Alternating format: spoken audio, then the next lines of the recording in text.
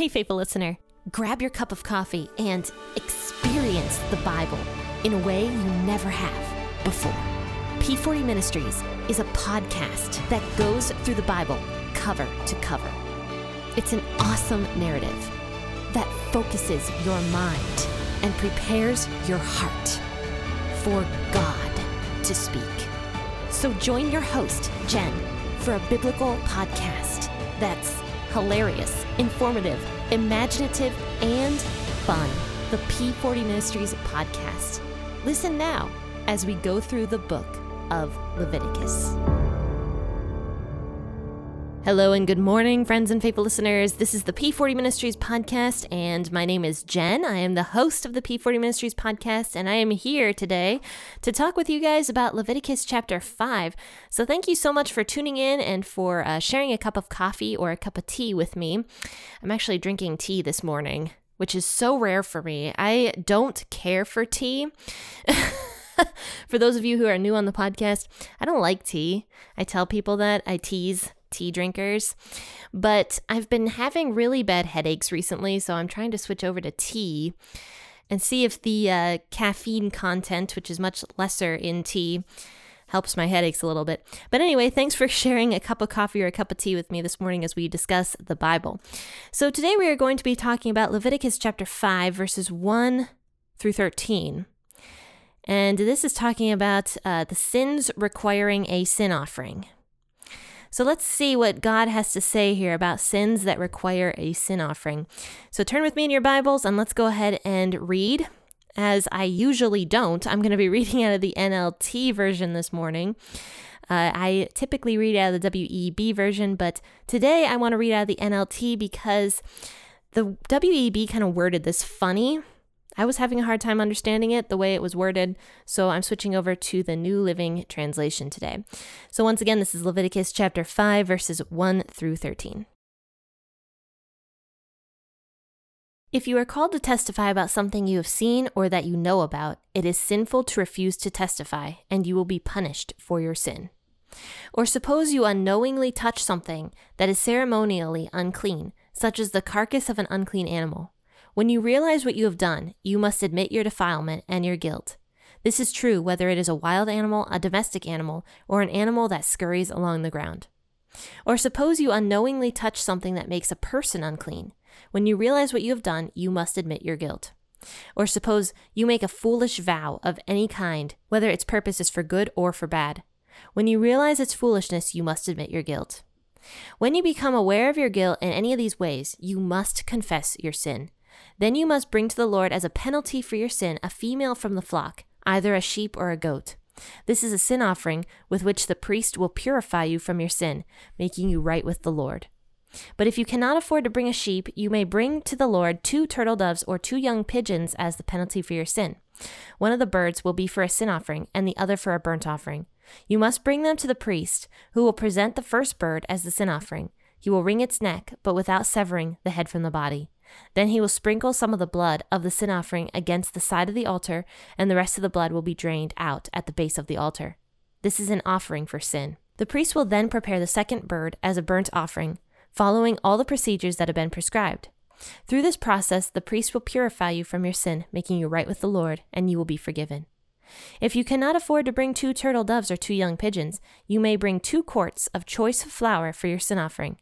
Since it is an offering for your sin, you must not moisten it with oil or put any frankincense on it. Take the flour to the priest, who will scoop out a handful as a representative portion. He will burn it on the altar on top of the special gifts presented to the Lord. It is an offering for sin. Through this process, the priest will purify those who are guilty of any of these sins, making them right with the Lord, and they will be forgiven. The rest of the flour will belong to the priest, just as with the grain offering. So what God is talking about here is basically the procedure for the sin offering. And the sin offering was different than the other offerings we've talked about. The sin offering was specifically for people who literally commit a sin, and this offering was mandatory. The other 3 offerings we talked about before were not mandatory. Those were like offerings you could bring to show your love and devotion to God. So the sin offering, though, is different in the fact that it's mandatory. So the first few verses here talk about the sins that people might not actually believe are sins is kind of what I think of these as. For example, when it says here the vows, God says that making a vow of any kind, if it's a foolish vow, is wrong. And when you realize that you make a vow, then you need to bring the sin offering, is what God was saying. So yeah, I mean, all of these sins that God mentions here, I truly do believe are ones that people just don't think of as sins. Like, okay, this first one here, if you are called to testify about something you have seen or that you know about, it is sinful to refuse to testify and you will be punished for your sin. So God had already put into place, basically like the court system into place. Like Israel was way, way beyond its time. Like God put in place a judicial court and leadership in that way. So God was very big about justice being sought out, if that makes sense. He was really big about, he wanted justice for all of his people. He required every single person in Israel to want justice the same way that he did. Verse 1, if a person sees something, like say he sees his friend do something wrong, if that person does not testify in court and refuses to answer the questions or lies about the questions, then that person is guilty of a sin because that person is helping the person who committed the crime. He is not being accurate and not allowing justice to happen. So God says that this is a sin. It doesn't even matter who. It could be you saw your kid do something, you saw your best friend do something, you saw your husband do something. It doesn't matter who it is. If that person does not come and testify correctly in court, that person is committing a sin because they are helping the person who committed the crime. And you know what? I'm actually a person that really enjoys true crime.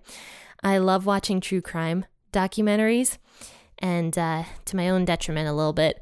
And one of the things that people almost applaud, I've noticed nowadays, is the fact that a criminal will go to court or to the police and he won't testify properly because he does not want to get anybody else in trouble. And this is almost like looked at as, at least here in America, I don't know about other countries, but this is looked at as like admirable almost. Like, oh, this man is protecting his friends. But no, I mean, God specifically says right here that this is a sin, it's wrong, and this man is helping criminals continue to be criminals. So the second one here, God says, suppose you unknowingly touch something that is ceremonially unclean, such as the carcass of an unclean animal. And when you realize what you have done, you must admit your defilement and your guilt. Now, I might be wrong about this because we haven't really gone into ceremonial uncleanliness yet. So I'm not super well versed on ceremonial uncleanliness, I guess. But from my understanding, and correct me if I'm wrong, I believe you could technically touch a dead animal and that would not be considered a sin. Like, for example, if your animal died, you could touch the body to bury it. But I believe where the sin comes in was when you did not like wash yourself after touching that animal. And obviously there are health reasons why God would put that kind of a law into place, because if you're going around touching dead animals and dead bodies and everything, then yeah, there's some health concerns that go into not washing your hands afterward. And God says that it's true for any animal, whether it's your own domesticated animal, whether it's a wild animal that maybe somebody catches to eat, or if it's an animal that scurries along the ground. So I always think of those kinds of animals as like squirrels. We have a squirrel outside that lives in one of the trees out here, and he just looks like he scurries around. And then moving forward, basically the same thing about something that makes a person unclean. And I believe that this could be anything that God lays out later on that could make a person ceremonially unclean. And if they don't wash themselves afterward and go through the unclean process of everything, then they are considered unclean. So from my understanding, not necessarily a sin to touch something ceremonially unclean, but a sin to not wash yourself afterward. So right here in Leviticus 5, God is saying that if a person unknowingly does it, when they find out they do it, that is when they are considered unclean. But because they didn't go through the process of cleansing themselves, they are considered guilty of not following that law properly. And so then they do have to bring a sin offering at that point.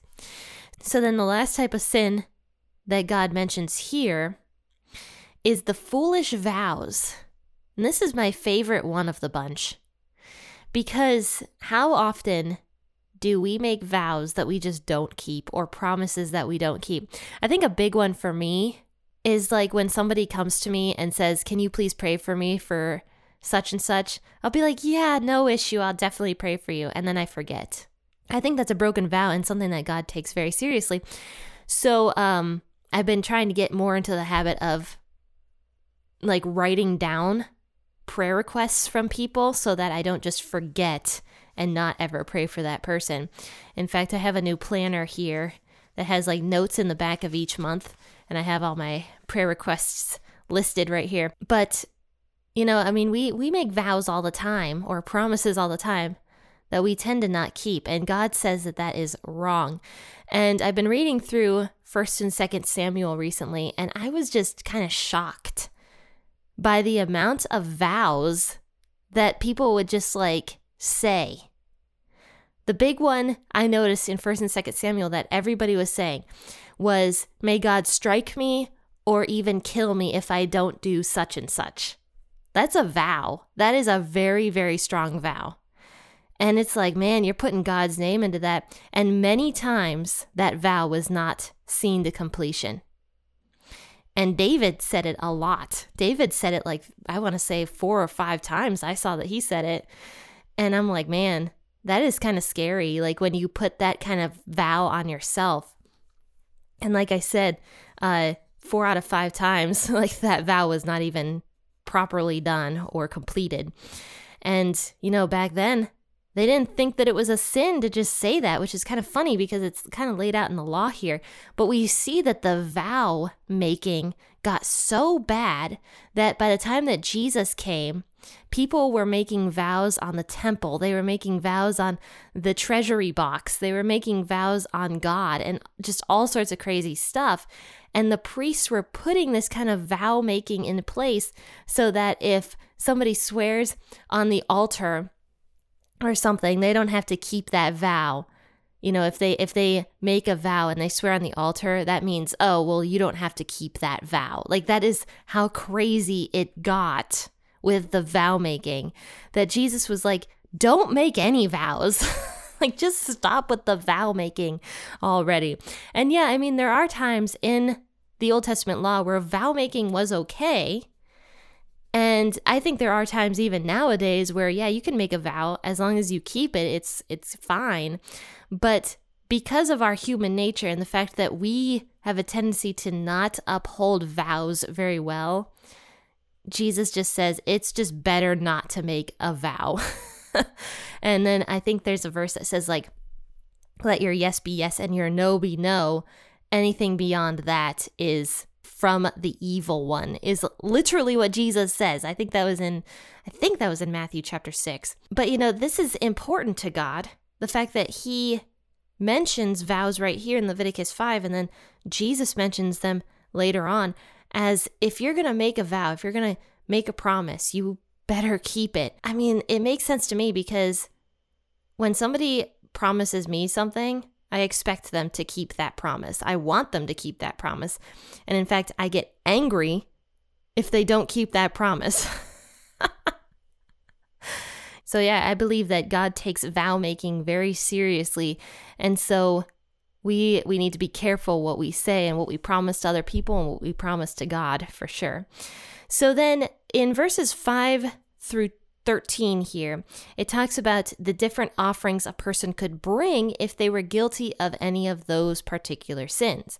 So when they find out that they touched an unclean animal and didn't go through the ceremonial cleansing, they can bring their sacrifice to God and they will be forgiven. Or if they don't testify in court, or if they make a stupid vow and they have to apologize for that, they can bring their animals. Now, it says here that if they are guilty of any of these things, first they must confess their sins. That's a big one. That's the biggest part of all of this, I think, is the heart aspect of it. It wasn't necessarily the sin offering that the person had to bring, but it was the confession of that sin. When you confess your sin, you are admitting wrongdoing to God and to other people. There's a verse in James that says that you need to confess your sins to other people as well. So if you in some way hurt somebody, you need to confess that sin to them. It's outlined several times in the Bible that if you confess your sin to God, He will forgive you. So confession is a big part, and we don't often do that in the church anymore. In fact, I don't think that it's really talked about as much as it should be in the church. I mean, yes, I know that God is love and He forgives us of our sins, and I think that's kind of more where the church ends up going with it. But even in the New Testament, it talks about confession of sins and how that's a very important part in accepting Jesus and accepting the free gift that Jesus gives us. We have to confess the fact that we are not perfect, that we have done stupid things in the past, and we are going to continue to do stupid things, but confession of those sins shows where the heart is. So confession is a huge thing, I think, that kind of gets overlooked sometimes, maybe not all the time, but in a lot of churches, it often gets overlooked as something that is necessary for the person to accept that free gift of salvation, I suppose. And even beyond, if we're always just sinning and never confessing those sins, even after we're saved, I mean, how is that going to look to a person that is not a Christian and watches our lifestyle? We're saved through grace, but even Paul himself says, just because grace abounds, just because grace is plentiful, it does not mean we should continue to sin. And sorry, I'm throwing out a lot of different verses today, but I kind of want to get the point across, though, that confession is necessary. It's necessary for me. It's necessary for everybody, because we always do something stupid. I always do really stupid things. Like, for example, a couple days ago when I was recording one of the podcast episodes, I did it as quickly as I could. I didn't research that much. I just did it because I wanted to get it over with. And that was wrong of me. And I realized that kind of too late. And I was like, man, this is something I'm doing for God. So I shouldn't be just doing it to get it over with real fast. And that's the end of it. And so it's just stuff like that where I'm just like, man, I have to check myself a little bit more often than I do. But anyway, confession is a big part of Christianity and with our relationship with God. Because as we continue to confess our sins, we're going to grow closer to God as well.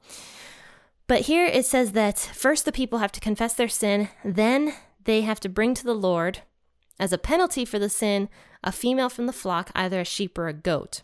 Now this was for more of the richer people that probably had those animals. But God says that if a person isn't rich, they could bring 2 turtle doves or 2 young pigeons.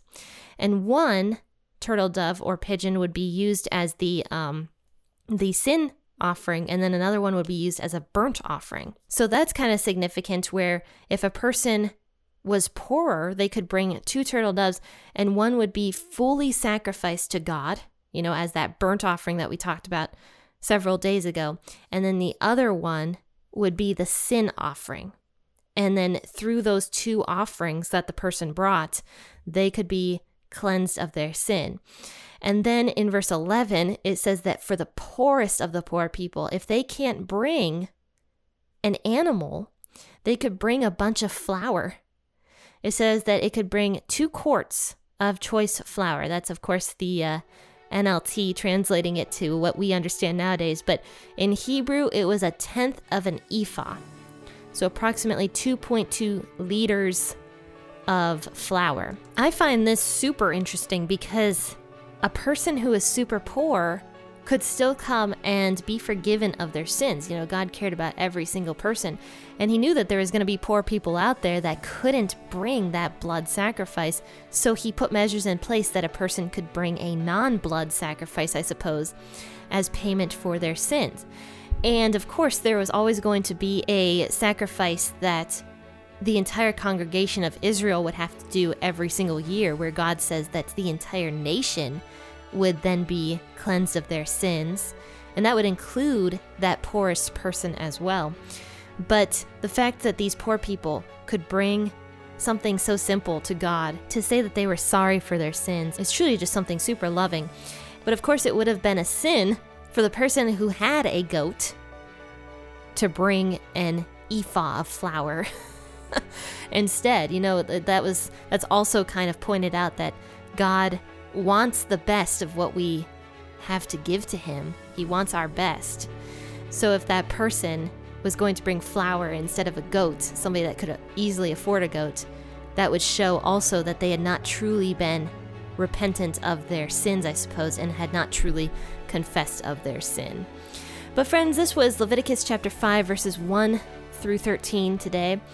And friends, join me on Monday, 6 a.m. or whenever you wake up to discuss the rest of Leviticus chapter 5 with me.